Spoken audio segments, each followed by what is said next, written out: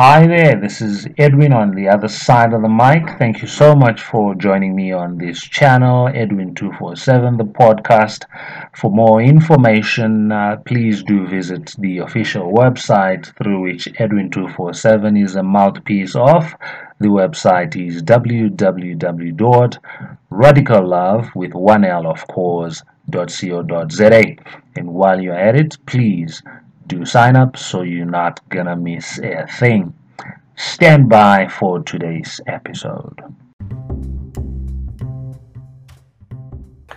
Okay, today let's read from Matthew 15, verses 21 to 28, and it reads as follows. I'm reading from the NKJV Foundation Bible Study.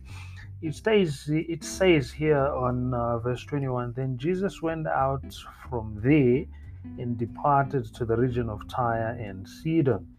And behold, a woman of Canaan came from the region and cried out to him, saying, have mercy on me, O Lord, Son of David. My daughter is severely demon-possessed. But he answered her not a word. Bit awkward, but yeah, he didn't answer to that. And his disciples came and urged him, saying, send her away, for she cries out after us. But he answered and said, I was not sent except to the lost sheep of the house of Israel. Then she came and worshipped him, saying, Lord, help me.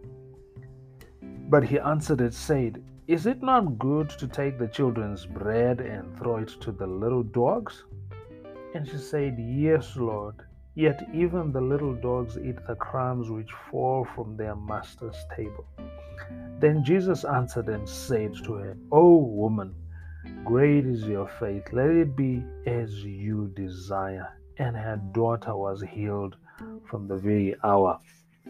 Something exciting when I read this passage and just doing a little bit of research actually spoke to a situation that was laid onto my heart that other people, most of us, if not all of us, could be like this Canaanite woman in our day-to-day application and the relationships that we try to manage, to establish, and the picture we paint in the sight of other people, just for the sake of being accepted, of being loved to a certain degree.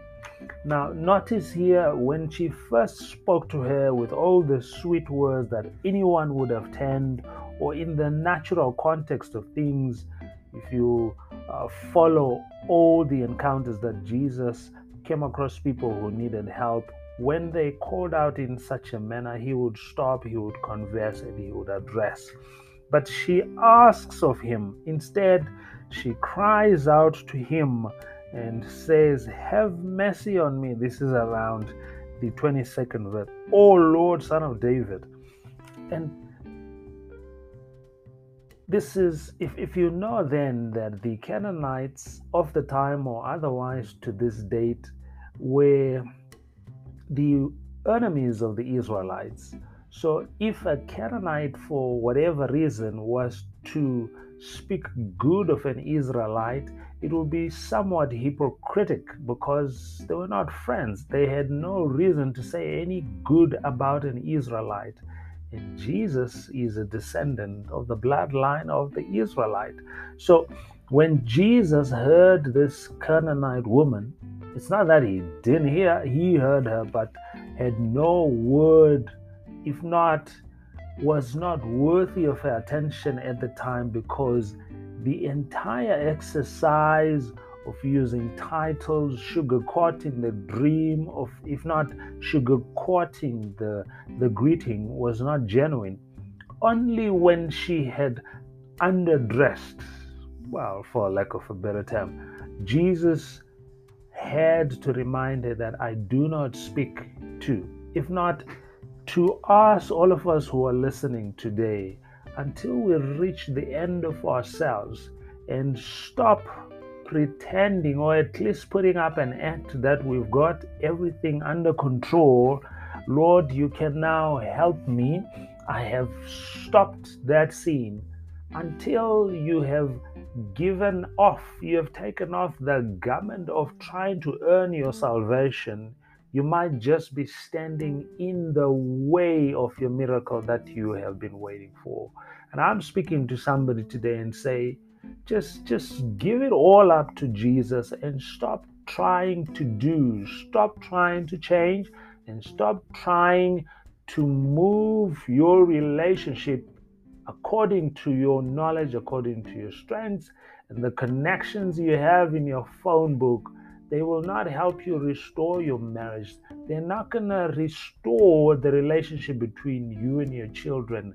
There is nothing you can do, or at least while you're still doing that, the supernatural, the heavenly realm, God, and the system that is on standby to deliver your prayer, your request that this season do come to pass, they're just going to stand by and fold their hands until you underdress, until you have reached the end of yourself, the end of your natural attempts to change the situation on your own.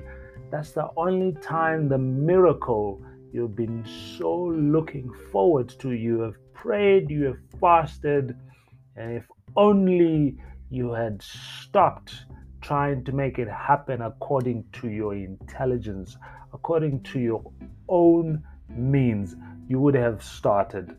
To somebody right now, you've got a miracle on the doorstep. It's about to happen. Stop trying to give it all to the Lord. And the only way to do it is to surrender in prayer and leave it there. God is on standby. The angels have been going up and down, delivering that which concerns you. It is time. Speak to God, give it to Him, and leave it at His feet. And it shall be so for you in the season, in the mighty name of Jesus. Amen and amen.